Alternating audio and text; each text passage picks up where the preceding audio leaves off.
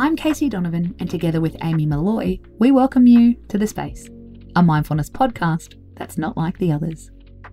On a Thursday, our theme for the day is all about you, exploring mindfulness tips to be your best self. Today we're going to talk about a topic I know a lot of us have experienced: imposter syndrome. The experience of feeling like a fraud, especially in the workplace. Like you don't deserve your success. You shouldn't be in your role. One day, you'll be found out. Even though you know you have worked so frickin' hard to get where you are. According to studies, 70% of people have experienced it. Not only in our careers, but in our friendships and romantic relationships. Imposter syndrome can lead to anxiety and depression. It can cause us to overwork, to discount praise, and to miss out on promotions or opportunities. Not to mention, you do deserve to be where you are.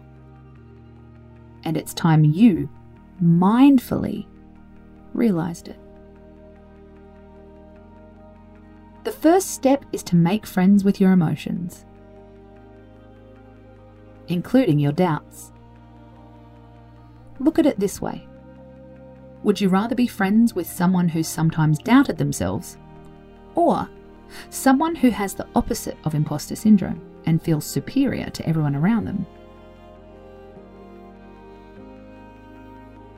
Now you can use mindfulness to give yourself a confidence boost.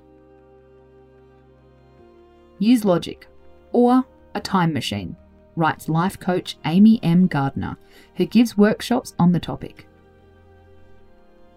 Think back to other times when you feared you couldn't do something, but stayed with it and did a good job anyway.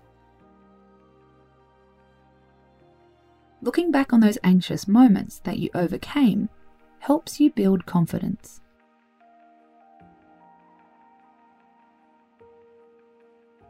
And use logic. Ask yourself, how true are your thoughts, and are you really a fraud? Do you really believe it? Research shows that women experience imposter syndrome far more than men do. Think about the most confident person you know and imagine stepping into their mind for one day. Or even an hour.